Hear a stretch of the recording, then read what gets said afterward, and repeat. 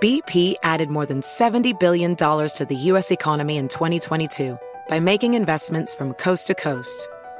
Investments like building charging hubs for fleets of electric buses in California and starting up new infrastructure in the Gulf of Mexico. It's and, not or. See what doing both means for energy nationwide at bp.com/investing in America.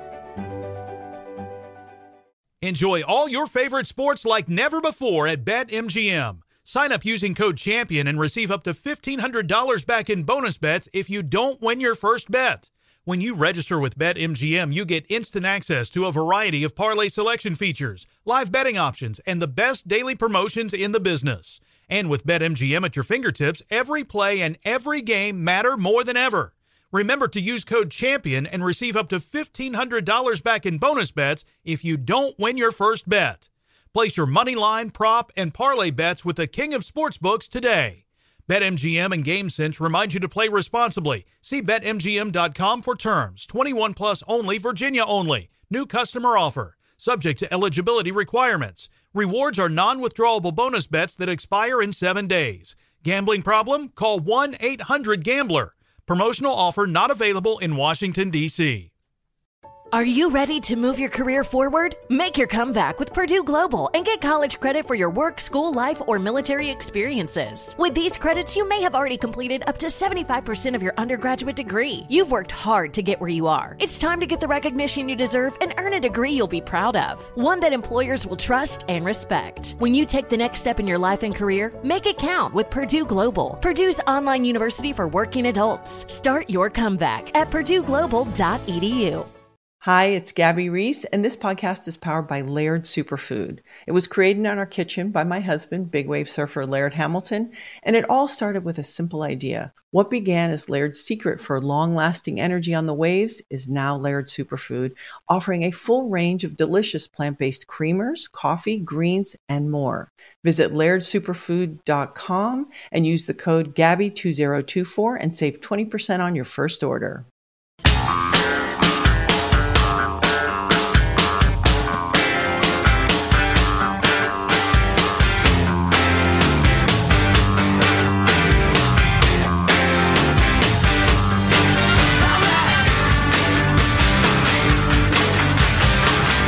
Cada votante necesitamos la representación y cada voz necesitamos escuchar. Pues la situación ahora es inaceptable. Este presidente ha atacado, ha demonizado los inmigrantes. Es inaceptable y voy a cambiar este. Me llamo Julián Castro y estoy postulando por presidente de los Estados Unidos. Chico, que el debate canso mi trasero. Boy, that debate tired my butt out. So I was going to play a clip of one of the candidates talk about policy, but, you know, I really think that Spanish thing might be the headline out of the debate. For a lot of people, I think it was. It's sure as heck a headline. Mm-hmm. I mean, we've gone How many of us, all of us, I'm talking to you folks, when you first heard Beto jump into Spanish, if you heard it, reacted just with anger and revulsion? I got nothing against people who speak Spanish or bilingual or anything like that. Of course not. Who would?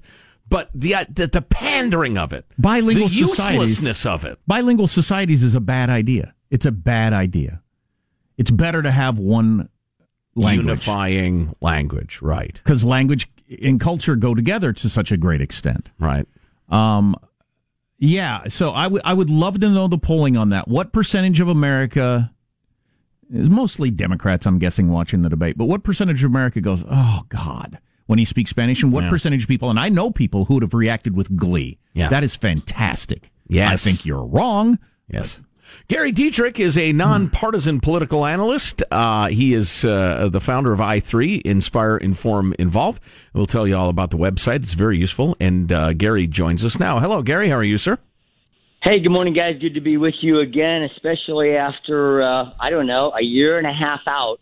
Probably the most watched presidential debate. So we're told, of this magnitude, this far out ever. Bueno, muy bueno. Really, that's pretty interesting. People are interested. We were talking the other day about how, you go back through history. Clinton got in October. JFK got in January of the year of the election. That's how different things are now. Yeah. We're in July with the debate, and a lot of people watch. Driven mostly by Trump, you think? Well, I certainly think, the big dividing line is Trump. There's no question about it, guys. I mean, that is, either you're for or against, or there's hardly any in between, and both sides very passionate. But there's actually been polling done on this, guys, in recent weeks, national polls that said, how interested are you in this upcoming debate? Is it really going to make any difference to you, or is this just a waste of time? Believe it or not, over 80% of people said it would have an impact on their vote. Do you think those people got what they wanted? Well, I honestly, I don't know how you guys felt, but I was sort of pleasantly surprised by the amount of, you thought it was just going to be a flashcard drill. You know what I mean? Like you went through third grade with your addition thing. Nobody really knew. You didn't know anybody when it's all over. But I think you got a pretty good flavor, of the differences in these candidates, both their styles and personalities, and even to some degree on some of their policy stuff. So, I think it was better than most people expected. Tonight, I think, is going to be even more interesting, of course, when we hear Biden and Sanders and so forth on the same stage. But last night, some of these folks that nobody knew anything about clearly got some airtime that they wouldn't have otherwise. All right, let's. Why don't we mention a couple of those? Who do you think had a really good night in particular? Well, I caught a little bit of you guys talking about Congresswoman Gabbard, and she certainly distinguished herself on the stage, certainly as in terms cute. of military credentials. Well, that too. Okay, thank you. And serious policy ideas. Okay. Yeah, well, when it came to her, I think her military experience, guys, is clearly something she wanted to highlight. She did highlight and did so quite effectively. I mean, when it came to things like Afghanistan and so forth, she clearly stood out on the stage. Elizabeth Warren, I caught a little bit of you guys just saying she got out of this thing unscathed. That is sort of surprising. Remember Mayor de Blasio went after Beto O'Rourke big time, but nobody took on Elizabeth Warren, which was kind of surprising. There was a moment where, was it Amy Klobuchar or one of the moderate Democrats was asked about some of Elizabeth's schemes, her pie-in-the-sky, way-left schemes, and gave kind of a soft answer. So, yeah, nobody was willing to really put a thumb in the eye of the progressive wing. And part of the challenge for that maybe Tim Ryan, but go on, Gary. Right. Part of the challenge that is, if you're, as you guys call it, a one percenter, if you're one of those candidates just kind of hanging on right now, trying to get some traction, you don't want to look like, the nemesis of the clear front runner on the stage. So it's a delicate balancing act. And I think we're going to see more of that, as people call it, comparison politics, the attacks, as some would call it, further down the road. This was the classic introduction opportunity last night for many of these people, and some did it well, some did it better than others. Well, in terms of them being introduced to me, I know their faces and what they said, but I still don't know a lot of their names because MSNBC didn't put placards on their podiums or put their name. Somebody would talk, and I'd think that was a decent point, whoever you were. Yeah, what an idiotic omission. Unbelievable. But the bald guy on the right pointing out that the Medicare for All just does not work, I thought was interesting on that stage. And then the guy from Ohio, he pointing out that people look at us as a party of the coastal elites, and that's not going to work for us in a general election. I thought those were two pretty bold things to say on that stage. Yeah, and when you really go again and break down the numbers, and if people who were watching it on NBC would have caught this little thing, I was watching it online. So the thing about it was they dropped some interesting numbers in during the commercial breaks, and one of them is really something we need to keep in mind, and that is 3 key states, Michigan, Wisconsin, Pennsylvania, won by Trump by a total of 75,000 votes. Woo! Total between the 3 states. And that's why I think, guys, those voices like Klobuchar's and Congressman Ryan's, those from those so-called Rust Belt states, were so important for the Democratic Party to hear last night, because those states, we know, are the ones that tip the balance in favor of the president. I despise discussing identity politics. I feel like I'm giving it respect it doesn't deserve, because it's a dangerous, dangerous trend. But I will say that, if they can check some of the boxes, the Democrats, that they like to check, ethnicity, sex, whatever, and have Kamala or Elizabeth or somebody on top of the ticket, Tim Ryan from Ohio would be a hell of a Veep choice, because he'd probably carry Ohio because he's a pretty moderate guy. But, 2 things about Tim Ryan. and ideology. Number one, Tim Ryan is a coastal elite. It's the coast of Lake Erie, granted, but Ohio's on the coast. Secondly, we were talking a little bit about Trump and how it's all about Trump and he's the energizing force. But I need to point out there are many Republicans, conservatives who are not thrilled with Donald J. and his manner and his verbiage and his occasional sloppiness with the truth and the rest of it, and maybe making gambles diplomatically that might not work out. But this country is so wildly ideologically divided. Trump seems like a way better choice than like Elizabeth Warren. You're not going to deliver the country to Elizabeth Warren. We will be France within 6 months. And that, to me, is the real headline. Well, I think you raise a really important point, Joe, and that is all the hypothetical matchups right now between any of these candidates and the president are just that, hypothesis. And when the Democrats finally arrived at their candidate last time, we all know who that was, when Hillary Clinton finally was the decided opponent, that's when that's when those dividing lines come into full force. I mean, to have sort of you sort of started your conversation, sort of this amalgamation candidate. Well, if we had a little piece of this person and that person, that's one thing. But when you start breaking down, okay, it's either A or B, that's when the dividing lines happen. And that's when the things, well, Trump's only at 42%. How could he possibly win? Well, that's exactly where he was, and he won last time. Gary Dietrich is a nonpartisan political analyst with I3, Inspire, Inform, Involve. Spanish in our national debates has been growing over time. George W. Bush did it. Mitt Romney did it. It's not only Democrats, but that was by far the most Spanish we've ever had in a debate. I understand the pandering aspect that you're trying to signal to Hispanics, hey, I'm down with your causes. But for people who don't speak Spanish, I got to believe that turns off a lot of people. Do you have any idea? Well, I think it's I caught your comment earlier, Jack, a little bit was as I was getting ready to come on here, that I think that, too, has become a dividing line, hasn't it? Some people think, wow, that's really great that they're trying to reach out to the growing Latino community in the United States. Other people are like, wait a minute. That we don't. It's not our national language. You know the debate.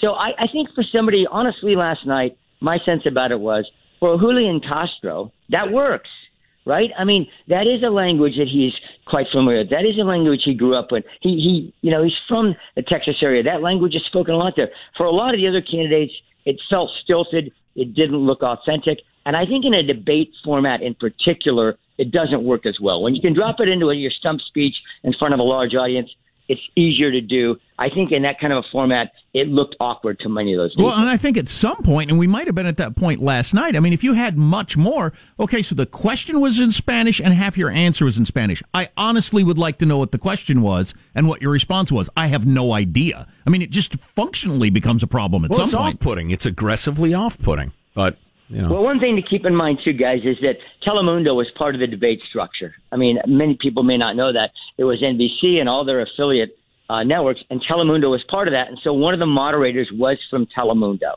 And so I think that was an attempt to draw, even from a network perspective, to draw in that audience. Hey, by the way, we can't leave without saying every person like myself who's ever done television has their worst absolute nightmare that your mic is going to be left on when you leave that shot. Oh, yeah, we need to play that clip. Yeah, we've got the whole segment. thing. It was the biggest technical problems I've ever seen in a big show like this. At a network level, I've seen this guys in local news fairly frequently, but at a network level on that stage, to not have the monkey flipping the switch in the booth, you know what I mean, was just... Well, and Chuck Todd had to ask like 5 times, could you turn off the mics of the former, could you turn their mics off? I'll give you a moment. They're still on. Could you turn off the mics? What was going on there? Jack, that's exactly it. I'm thinking to myself, has everybody in this nationally televised debate booth just gone out for a Coke? I mean, what is going on? He called for it. He called for it again. Then he finally has to go to break during a nationally televised debate so they can flip the switch. It interrupted his question, probably maybe the touchiest question of the night about the kids being gunned down in school, and what do you do about that? Right. And And he had to repeat it like 5 times to the point that it just no longer had any meaning. To the sounds of people urinating or hitting the buffet or whatever that was. So, Gary, speaking of broadcast nightmares, I want you to know that Michelangelo, our board operator, our brain in there, he visibly recoiled when you used the term "the monkey in the booth." And you ought to be glad. What's your ethnicity, Michael? Your family ethnicity? Hispanic. You're a white guy, obviously. But so you're from Hispanic heritage. Have your people ever been compared unfavorably to monkeys? Because if they have, then Gary Dietrich's career is over. Oh, goodness gracious. No, apparently not. Gary, you're in the clear. You're in the clear, Gary. No worries. What? Oh, thank you a lot, Michelangelo. Fortunately, Michelangelo and I, longtime friends, we're okay. Here's the thing. I was talking about the proverbial, there's this joke that rolls around circles like NASA, when something goes wrong. It's like, hey, we can suit up monkeys and get them into space. Have them flip the switch. They seem like they're going to do a better job than the human. You know what I mean? That is great. Gary, how can people learn more about I3, your organization? Yeah, as many people will know us from the past as Citizen Voice. We rebranded here in 2019, which we're excited to do, I3, Inspire, Inform, Involve. You can just Google that. We're going to be doing all the same stuff we've done in the past, protecting the vulnerable with Safely Out during disasters. We'll do certainly our election stuff coming up next year. We're looking forward to a great year or two ahead, guys. I'm not even going to give you 10 seconds, but the Supreme Court says federal courts have no role policing gerrymandering. Happy about that or not? Happy about that or not? Well, gerrymandering continues to be a huge political problem. Watch for that next year to be a major issue in the Senate and congressional campaigns. Wow, yeah, the states draw their own districts, so it's still a state issue according to the Soups. That is big news. Yeah. Gary Dietrich, thanks a million, Gary. Talk to you guys soon. We'll Bye-bye. talk to you soon, brother. We got to take a break, but more on that and other stuff in a minute. Text line 415-295-KFTC. You're listening to the Armstrong and Getty Show. Armstrong and Getty.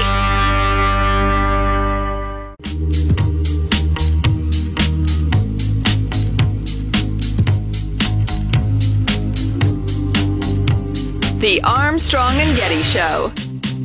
I remember when I lost my mind. There was something so pleasant about that place. Even your emotions have an echo in so much space. Supreme Court ruling is in, and I just remember like in 5th grade being taught that gerrymandering is wrong. Right. So that's just what's stuck in my head over the years. Well, what is it? Joe will tell us what it is. Oh, it's rearranging congressional districts to get a result you want. Right. So a 5-4 decision says essentially the federal courts have no role in this.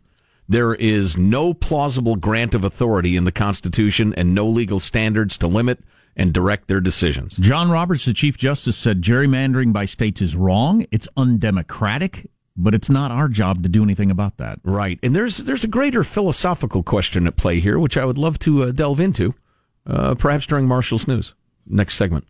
And it's an important one, too. It's one of those fundamental things. But fundamentals later. So last night, one of Donald Trump's tweets during the debate was NBC News and MSNBC should be ashamed of themselves for having such a horrible technical breakdown in the middle of the debate. Truly unprofessional and only worthy of a fake news organization. Fake news! He's talking about this. So Chuck Todd had turned toward the super serious, wanting to get into the school shooting stuff. And here's how it went. And where there has been significant activism on gun violence ever since. Many of you are calling for a restoration of an assault weapons ban. But even if implemented, there will still be hundreds of millions of guns in this country. Should there be a role for the federal government? The mics are on. Everybody's mics are on. I think we have I heard that too. That's okay. I think we had a little mic issue in the back. Control room, we've got contrary we have audio. I think we heard, we have the audience audio.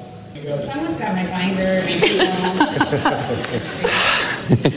What's happening? We are hearing our colleagues' audio. If the control room could turn off the mics. Y'all are trying to be the news. Yeah, if the control room could turn off the mics of our previous moderators, we will. I think it's the prior moderators. We prepared for everything. Guess what, guys? We did not prepare for this. We are going to take a quick break. We're going to get this technical situation fixed. We will be right back. It's a great coincidence that Sleepy Eyes Chuck Todd was awake when that happened. And he tried to go to Elizabeth Warren with the question. She obviously couldn't hear him at all. Right. Just smiling and staring like, I don't know what's going on. What am I supposed to do here? Because I can't hear anything. Delaney's full on the guy watching his friend fix the car. You got to tighten it more. What's coming up in your news, Marshall? Well, the Supreme Court wrapping up this session with a major decision that just came down a few minutes ago. We've got one of the Democratic candidates for president standing out from the rest of the pack, and another story about sitting being the new smoking. Yeah. Armstrong and Getty.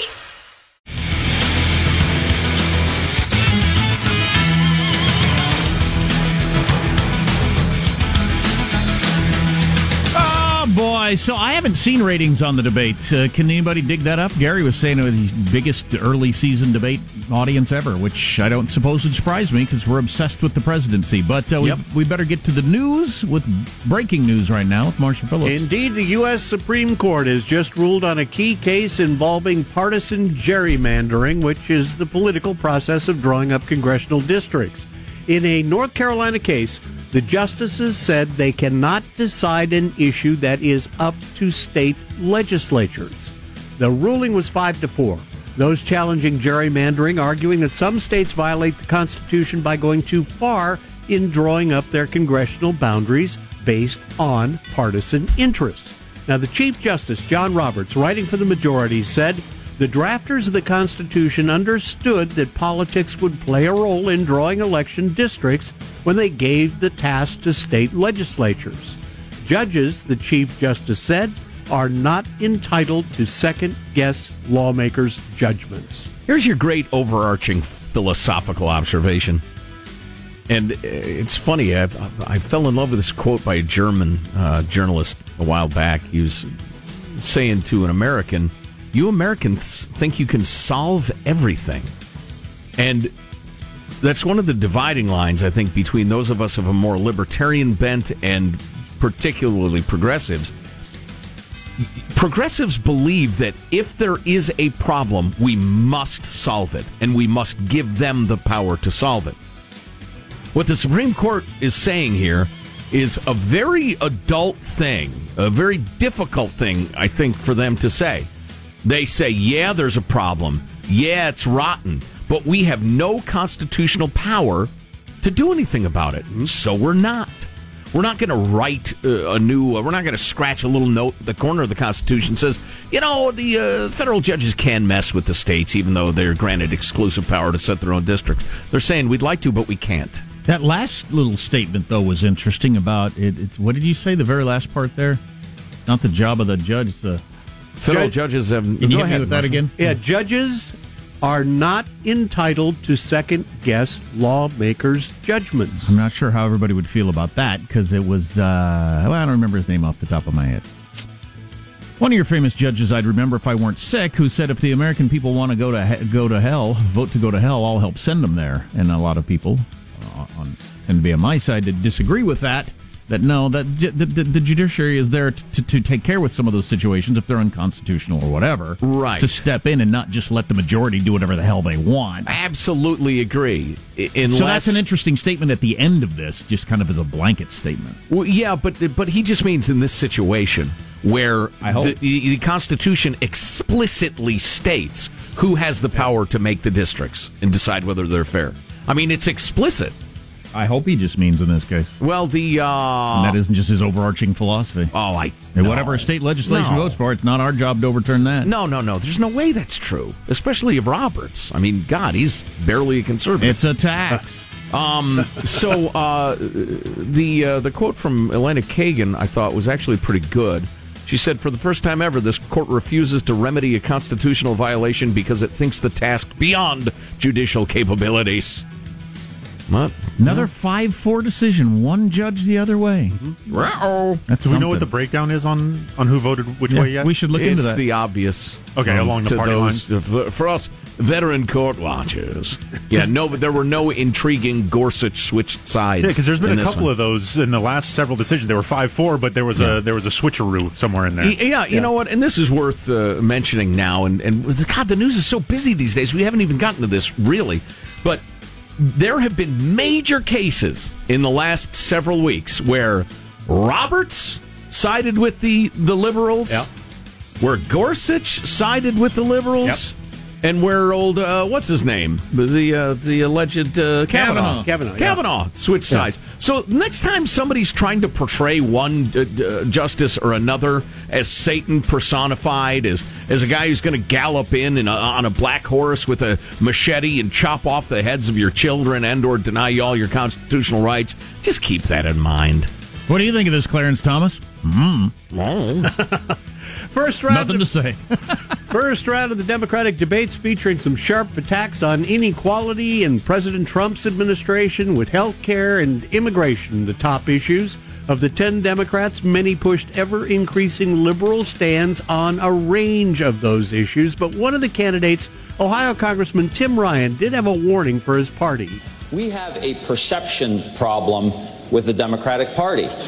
We are not connecting to the working class people in the very states that I represent in Ohio, in the industrial Midwest. We've lost all connection.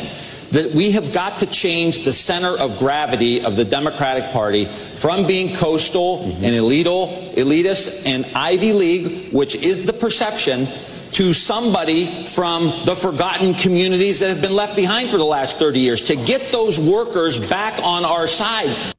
If the Democratic Party listened to Tim Ryan, they might never lose another election.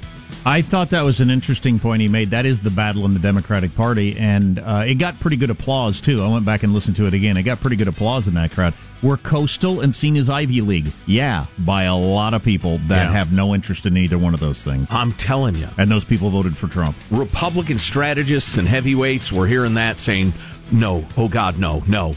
Cut off his microphone. Turn him off. Because that's dangerous to the Republican Party. Dangerous. So that was Tim Ryan, the guy who looks like your high school girlfriend's dad, not Jay Inslee, who looked like your high school football coach. And those are dead-on, perfect descriptions. And John Delaney, who looks like your uncle who's given up on life? That's what I was going to go high school woodshop teacher. Okay, good. Fine. Yeah. Let's not quibble. New study. Looks like he's given up on life. New study from the American Heart Association found Americans who spend more than 4 hours a day watching TV have got a 50% higher risk of developing heart disease or dying an early death compared to people who watch for less than 2 hours. The difference between sitting on the couch, vegging out, and, say, sitting at your desk as you work is that people tend to eat big meals or lots of bad snacks while watching TV.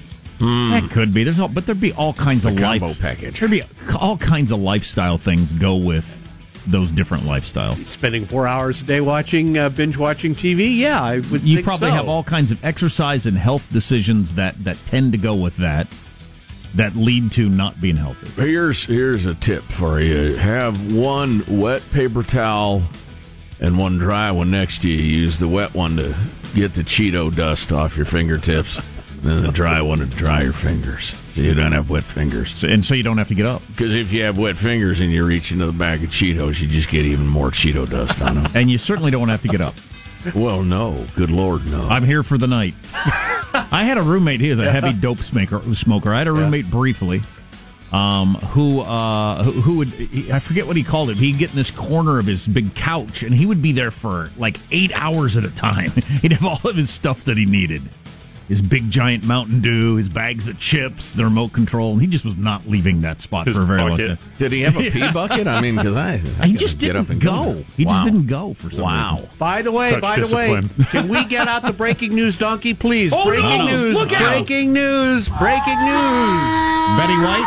No. Oh, jeez. What's the matter with you? The Supreme Court blocks the citizenship question on the 2020 census for now. Now? Just came across. What do you mean for now? They say the Supreme Court rules for all time. They say the administration's explanation is insufficient. That's all I got on it, but it just came down. Supreme Court says Trump administration didn't give adequate explanation for adding census citizenship question. So they're like, they want more info? Is that what they're saying? We'll come back in October and talk about it again? Get back to me. No, Brandon, the explanation was insufficient. You did great. Wow. You did great. Brandon, the breaking news donkey, is very sensitive. Here, have a carrot. He does enjoy his carrots. Boy. He is a snacker. Okay, so that was a punt. So he had one ruling and a punt today. All right, that's your news. I'm Marshall Phillips, the Armstrong and Getty Show, the conscience of the nation. You know, How do you need adequate explanation for asking how many people are here? Oh, and are you a citizen or not? Look, I'm looking forward to actually reading the decision and the dissents or whatever, and I actually will. But if somebody decided, some dark, shadowy figure in the Trump administration decided, we shall ask the people, do you prefer goldfish or more colorful fish? And we're going to do that because I'm a racist and I hate black people and I want to bring back slavery. What the hell does the difference mean? What matter what that reasoning was? If the question is reasonable, it's a reasonable question. I don't care if Voldemort or Darth Vader or whomever came up with it. I don't get that. I'll have to read it, I guess. Yeah, what was the breakdown? 5, 4, 6, 3? Nobody knows. 9-0. Well, whatever. Nobody knows. It's an unknown. Hang on a second. I'm jumping over to SCOTUS blog. Right. Joe almost went to law school, so he'll dig into the reasoning on this. I've read several books. Among other things that we've got coming up on the Armstrong and Getty Show. Armstrong and Getty.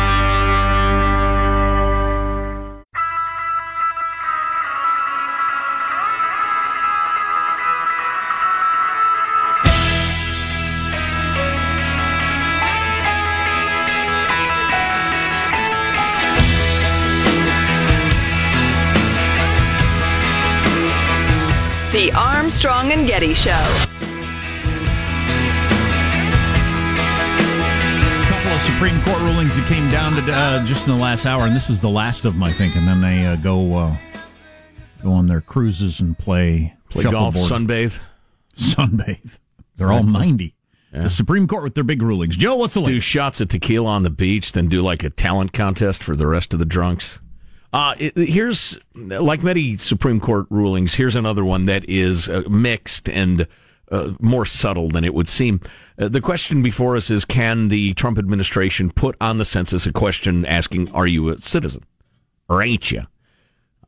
And progressive types are claiming that, well, that'll suppress the Hispanic response, which is, to me, just dumb. It's just a dumb argument, and it's so easily countered, but I won't get off on that. Long story short, from what I understand, is that it's an administrative law ruling. The court is saying the Commerce Department could do this if it gave a better or truer explanation of why it was doing it. The Commerce Department has to have a decision process to give to the court, not just their court brief. They just didn't handle it right. One commentator on SCOTUS blog, who is well-respected, said, in rulings that favor the government, the court holds the enumeration clause permits a citizenship question. The Secretary's decision is reviewable. Adding the citizenship question was supported by substantial evidence. Adding the question did not violate the two provisions of the Census Act that the state of New York cited, but they just didn't do it right. So try again. Okay. Yeah, and we'll get further clarification on this. But so states can gerrymander. The court decided that today, and they... no, Jack. No. They said we can't do anything about it. Well, they're going to keep doing it. Or will they? They will. Or will they? So this one, they punted back down, and I guess we'll check back in on this in October. Excellent. By the way, yes. Yes, I am a citizen. Thank you for asking. Because the census is during 2020, so we've got a little time to work this out. At one point, I became aware that I could apply for dual citizenship since I was born in Italy. Well, my dad was in the service. And I thought that sounded very exotic and worldly, and I mentioned that to my dad. He said, well, you realize that if you're ever in Italy, they could draft you into the Italian army. I'm like, what? Wait, what? That'd be uncool. Never mind. Just on vacation? Oh, yeah. Well, and listen, what do I know about Italian draft law? Why am I in Ghana fighting a war for the Italians? How did this happen? Why are you at war with France anyway? Shut up and follow orders, they'd shout at me in Italian, which I don't speak. Which would be similar to last night's debate, in which people were shouting at me in Spanish. Which we don't speak. And so I had no idea what they're talking about. I love your point, man, about how useless that is. How utterly useless it is and how it is purely pandering. Well, it has to be. There's no practical reason for it. That's why I've always hated it on Sesame Street. The kids who don't speak English aren't watching because there's like 2 Spanish phrases per show. Right. The kids that don't speak Spanish or English speaking, they don't get anything out of it. It's wasted on who's them. it for? Bilingual people could hear either one. And be fine. So they'll be fine hearing it in English. So it is literally for no one. It is just virtue signaling. Right, and there was a lot of that in debate last night, much more than there's ever been in the past. I mean, there was a full question in Spanish from the Telemundo guy, and then half the answer was in Spanish. I have no idea what the question was and what the person said. Yeah.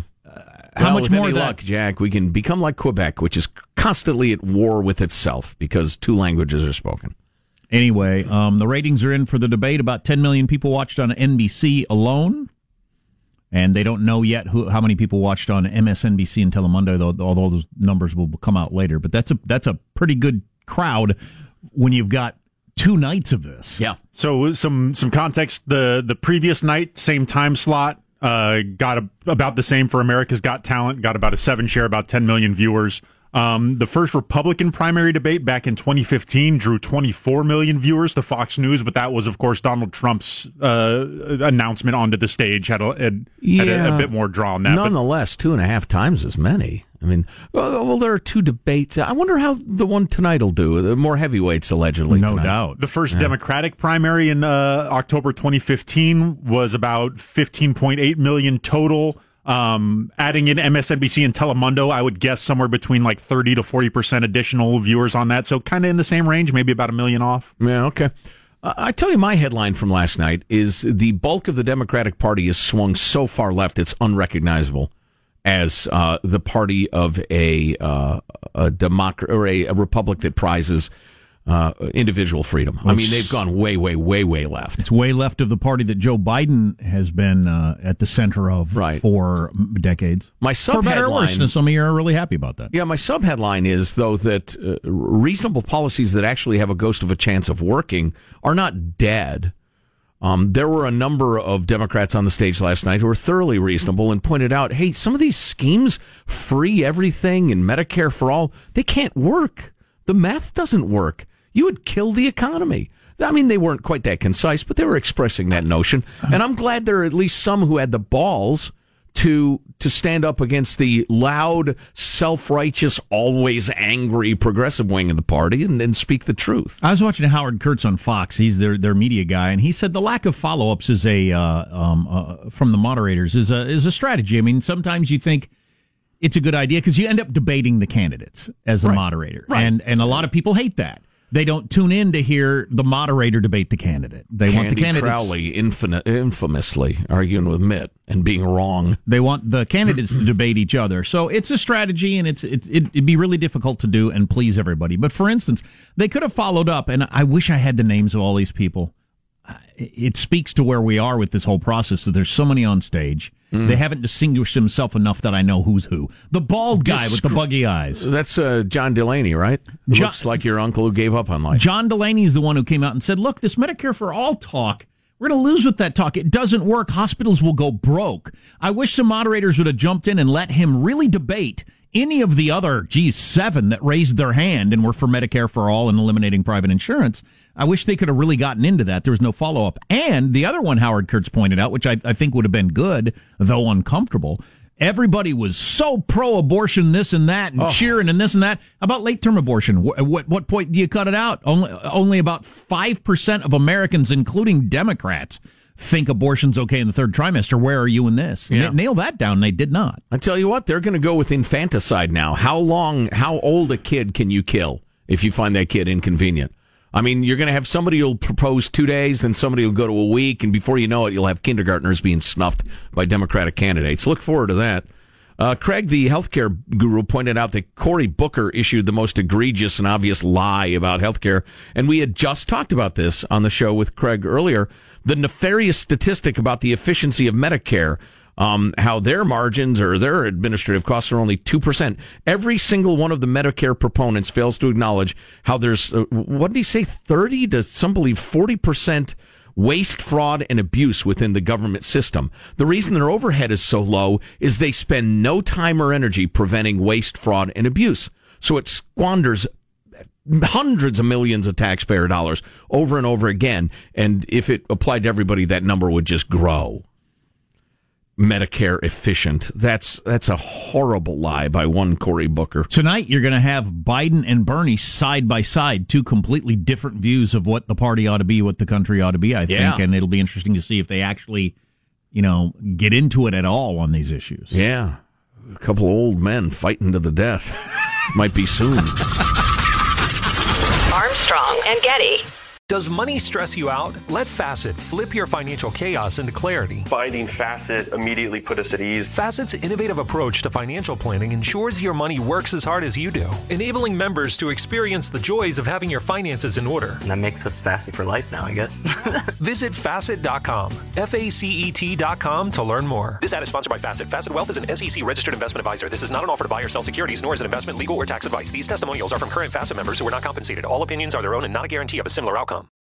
Introducing the Lisa Chill Collection, your answer to hot nights. These mattresses beat the heat with ultra-cool covers, whisking away heat for the perfect sleep temperature. Save up to $460 on Chill mattresses and get 2 free pillows when you shop now. iHeart listeners can save an extra $50 off by visiting lisa.com/iHeart. That's LEESA.com/iHeart. Exclusions apply. See lisa.com for more details. Got menopause? We've got you. Hi, Jackie here, founder of Exo Jackie.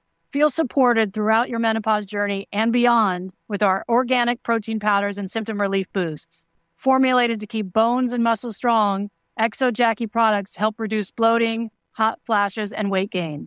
Enjoy 20% off with promo code EXOPODCAST. Shop now at exojacqui.com.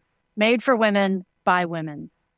It can be hard to see the challenges that people we work with every day are going through. Invisible struggles like stress and burnout, caregiving for a loved one, or being misunderstood. But insight, awareness, and empathy will help us better see the issues they're dealing with. And that can make us and our companies healthier too. I'm Holly Robinson Peete. Join us on The Visibility Gap, a new podcast presented by Cigna Healthcare. Download it wherever you get your podcasts.